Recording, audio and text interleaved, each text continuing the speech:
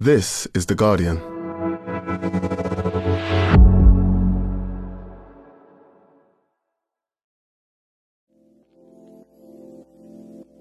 The heat is on. It's been a week of record-breaking heat around the world. The Earth's temperature reaching an all-time high 4 days in a row. The peak daily heat index has reached 100 or higher for 25 days straight. As the risk for heat illness surges, all of us are going to be at risk. From Phoenix to Miami, Rome to Beijing, people across the world are experiencing scorching temperatures this week. It was suffocating. Yeah. I mean, we are from Washington, D.C., and we get a lot of heat there, but it's not like this. I have seen many wildfires, but none like this one. This is terrible. Horrible. And far from being over, the World Meteorological Organization says the heatwave in the Northern Hemisphere is going to intensify. As we continue to burn fossil fuels, these events will only get hotter, longer, and more frequent. The last 11 days globally have been warmer than any other on record. So what does extreme heat do to our bodies? And how can we adapt our buildings, workplaces, and ourselves to cope with this dramatically altered climate? I'm The Guardian science editor, Ian Sample, and this is Science Weekly.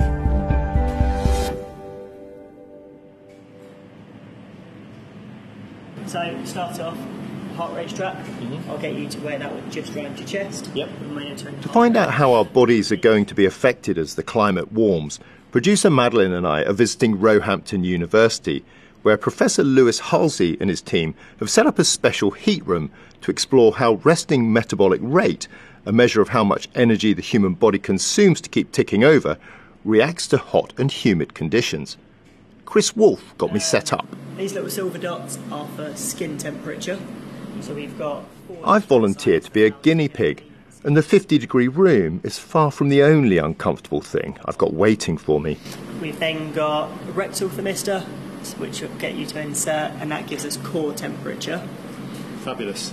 If you want to head to the bathroom, pop this one in, and then we'll do these ones. Is there any guidance you would give? Oh my God, what's in there? Just to make things a little bit easier. Is that lube? Yeah. It's not painful. I'll be the judge of that. No, I will do it, all in the name of science. Yeah, we'll do the heart rate strap, and we'll do that when I come out, yeah? Yeah, I'll just let you do that one. Fab. Heart rate might be a bit elevated, Ian. Yeah. Oh, he is. Unfortunately, it was too late to back out, and after my temperature was measured, it was time for me to enter the heat room. It's actually immediately uncomfortable. We'll find out how my body reacted later, but I wanted to get a sense of just how quickly the planet is warming. For that, I spoke to Professor Palutikof, a climate scientist and the founding director of the National Climate Change Adaptation Research Facility at Griffith University in Queensland, Australia.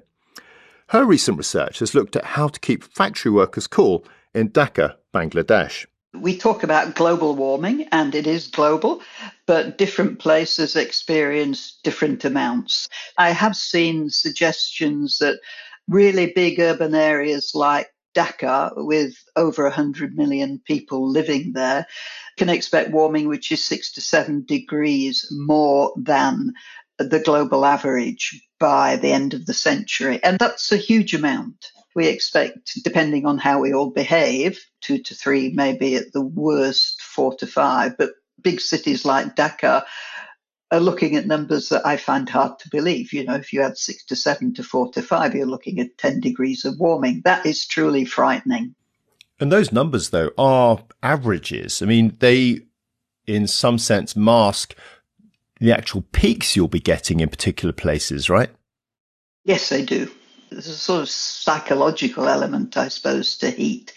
We can go for so long without really noticing that things are becoming warmer, and then suddenly there seems to be this sense that, oh, heat waves really are becoming worse than they were.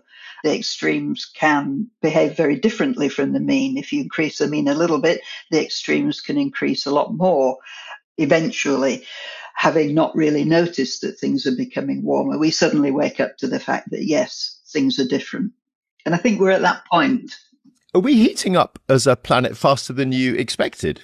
In fact, the numbers have remained remarkably steady. So when I started out my career more decades ago than I care to remember, the best guess from the climate models was by the end of the century, it would be between 1.5 and 4 degrees of warming. And those sort of big numbers haven't really changed that much over time, and we're progressing pretty much as the climate models have suggested. As the planet warms, it will be important to find sustainable ways to adapt existing buildings and infrastructure for use in ever hotter temperatures. This week in Italy, electricity consumption reached a 2023 record as people turned on fans and ramped up air conditioning. To study potential alternatives, Jean chose the often sweltering environment of ready-made garment factories in Bangladesh. In the factory, temperatures regularly rise above 35 degrees, and the humidities in the monsoon season are regularly of the order of 65 to 75%. So those are thoroughly unpleasant working conditions, and the factories are poorly insulated. The majority of them don't have full air conditioning.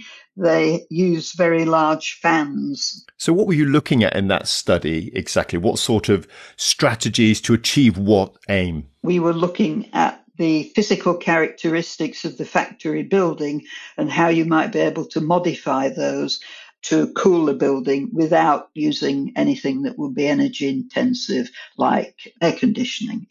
We looked at painting the roof white, lining the roof with insulated panels and painting those white, putting in a green roof, vegetation, and finally putting in shading. And what did you find made the biggest difference overall? We found that the biggest difference came through insulated white panels, or you could do it with shading. They were able to cool the top floor of the building by between 2 and 3 degrees. What you find is that the amount of heat reduction that these non-energy intensive interventions can achieve is pretty similar to the amount of warming that is expected over the lifetime of a factory building, 30 to 40 years. You might expect 2 to 3 degrees of warming. So you could say that these interventions will allow the factory to remain at its baseline level in terms of management of heat and humidity.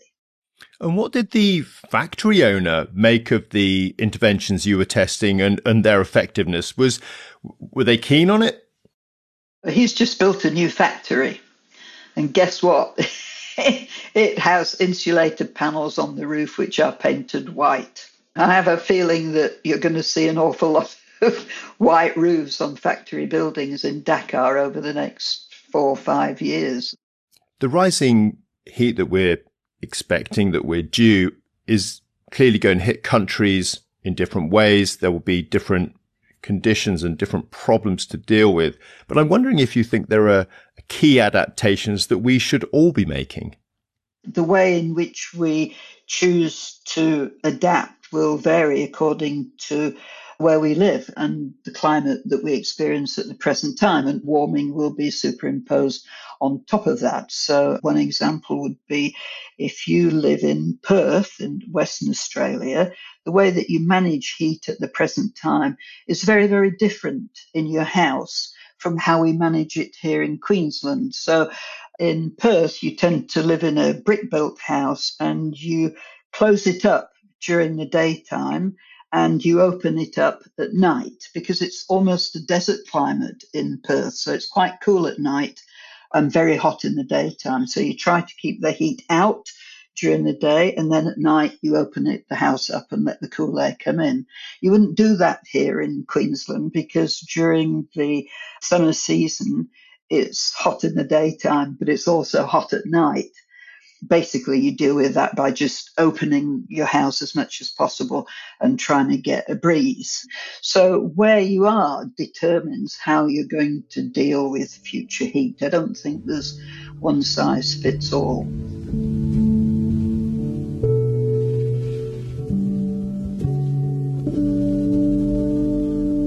And whether the environment is humid or not is important for the body's reaction to heat. In humid environments, our natural response of producing sweat to cool off becomes less effective. Because the air's already so wet, there's nowhere for that moisture on your skin to go. Professor Lewis Halsey explained. If he was locked in that chamber, unable to escape, of course this is entirely hypothetical, he would be in a lot of trouble within a few hours because he's not able to lose heat from his body through convection and conduction because the external environment is warmer than he is. And his sweat isn't doing a lot for him. It may be doing a bit, but not a lot, because it's a humid environment. So he has no other mechanisms to lose heat from his body, and instead he's taking heat on, even though he's only resting. I think I've gone from feeling warm to feeling hot. But it's interesting because my core temperature hasn't gone up very much. So just 0.1. Right, now I'll get you up on the bike in a minute, that's alright? Yeah, I'll go to the bike and I'll bring it in for you. Ian, I can't believe you're about to do some cycling. Feel that breeze? I thought the bike was outside, but I thought I was going to the bike. You've made a grave error. One of the things that has come out of the research, which I think can be relevant to increases in global temperatures, is that you get huge variability between individuals in how their metabolic rate increases or how much it increases. So you get some, you might call them non-responders, who show no increase in metabolic rate, and you get other people that are showing substantial increases. If you're in a hot environment, if your metabolic rate goes up, you are generating more heat. And that may not be beneficial to you because the point is you're already hot and you're trying to get cooler.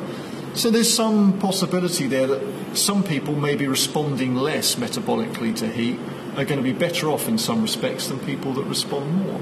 This just opens up the possibility that there's opportunities to understand those physiological types who are going to be better in the heat and those who are going to be in more trouble in the heat.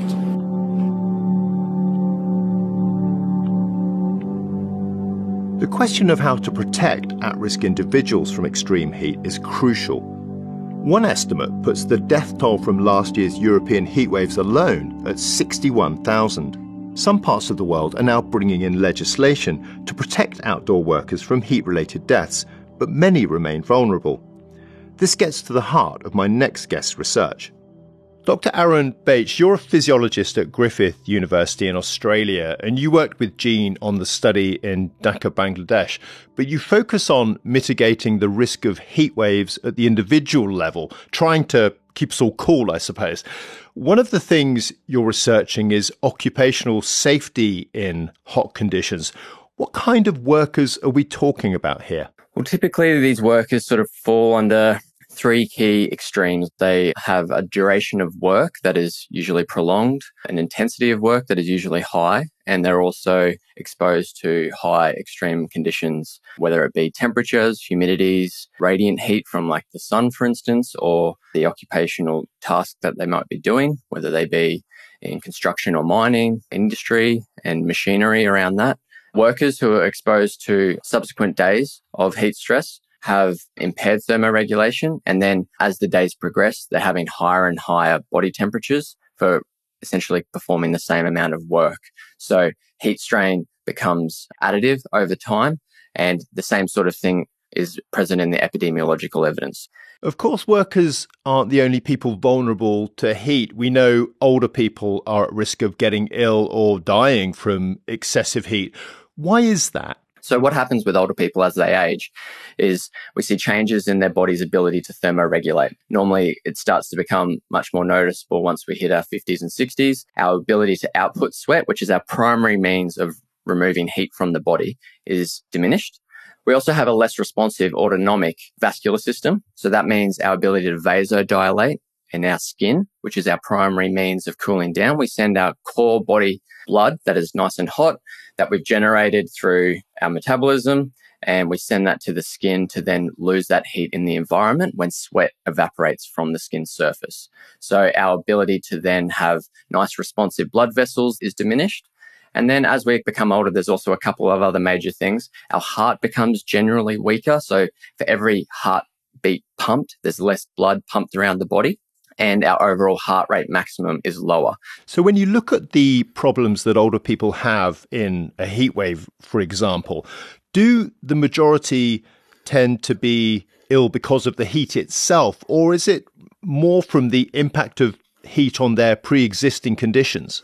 It's certainly the latter. The predominant thing with heat is that it sort of attacks the weak link within the body of whatever system that is. So if you have a weak heart or a poor cardiovascular system for some underlying cardiovascular disease, then heat will make that system work harder. And as a result, that's the first thing that breaks. And then that's the kind of thing we see presenting in emergency departments, in ambulance call-outs and hospital admissions when heat waves strike. Before we let you go, Aaron, we should grab some tips from you on how to keep cool when extreme heat conditions come along. If someone's core body temperature has gone up, what's the best way to cool them down? It depends on the severity. So cold water immersion is the best form of cooling body temperature down, but normally that needs to be done with medical supervision and monitoring because you have the risk of potentially cooling them down too fast, too hard, and then that can be just as detrimental as overheating. Somewhere in the vicinity of, say, 10 to 20 degrees of water. So not particularly cold. And certainly 20 degrees of water is not that much less effective than, say, 10 degrees of water. So really you could be talking about almost tap water, a cold bath. And that sort of level of immersion can be done at the hands and the feet, maybe not the whole body. Things like the use of fans in conjunction with, say, wetting of clothing, dousing of the skin to promote and sort of supplement the sweat that may be already produced, and then using things like ice towels. But each of these cooling strategies have their own sort of pros and cons and when you should and shouldn't use them. So, for instance, fans are certainly more effective as a rule of thumb when it's more humid, and as it's drier, you probably want to try and supplement that with some additional wetting of your skin or wetting of your clothes to make sure that you're adding to the sweat evaporation that would already be occurring. In a dry environment, your body is really able to evaporate the sweat really well. The fanning helps speed that up. But in a very, very hot environment, what you don't want to do is the fan is sending the hot air of the environment into the person's body and heating them up even faster. So there's considerations that need to be made with any of these sort of strategies to find out what works best in your given context. And I guess that individualization is sort of the key to where a lot of the research, and particularly my own, has started to try to move towards, rather than a one-size-fits-all approach. Given how global temperatures are going and extreme weather events are going as a result of that, we're all going to have to get used to building in these kinds of behaviours into our daily lives, aren't we? That's right. Yeah. So I guess one thing I haven't mentioned so far has been the use of air conditioning, and you've alluded to it there. So air conditioning is a very strong protective mechanism for heat stress and something that should be used when absolutely required, no doubt. But our reliance upon it is actually sort of becoming a bit of a maladaptive response as we sort of see this feedback loop of air conditioning to use to combat heat, which then contributes further and further to climate change. We need to find these more sustainable ways of cooling down people without necessarily making air conditioning our first port of call. But air conditioning is a very protective strategy as well, and something that under a lot of circumstances we will require.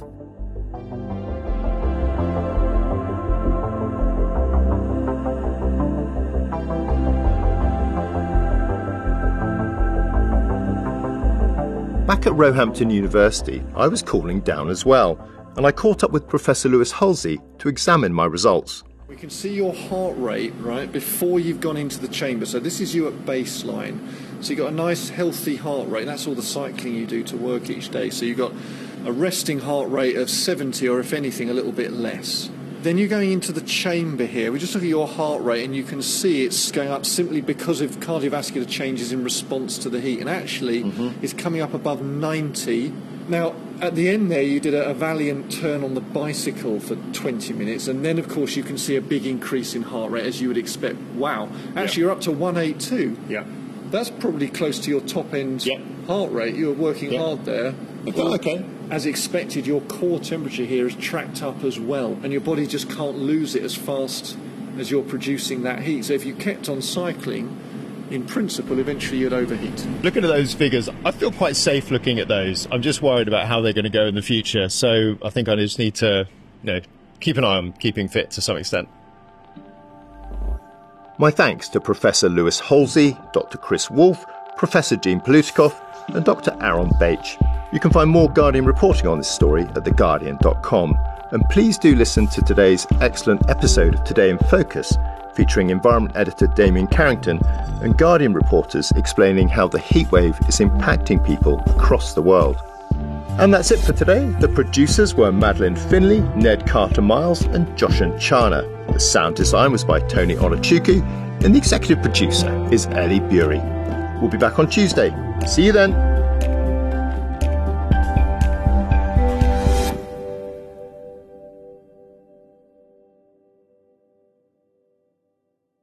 This is The Guardian.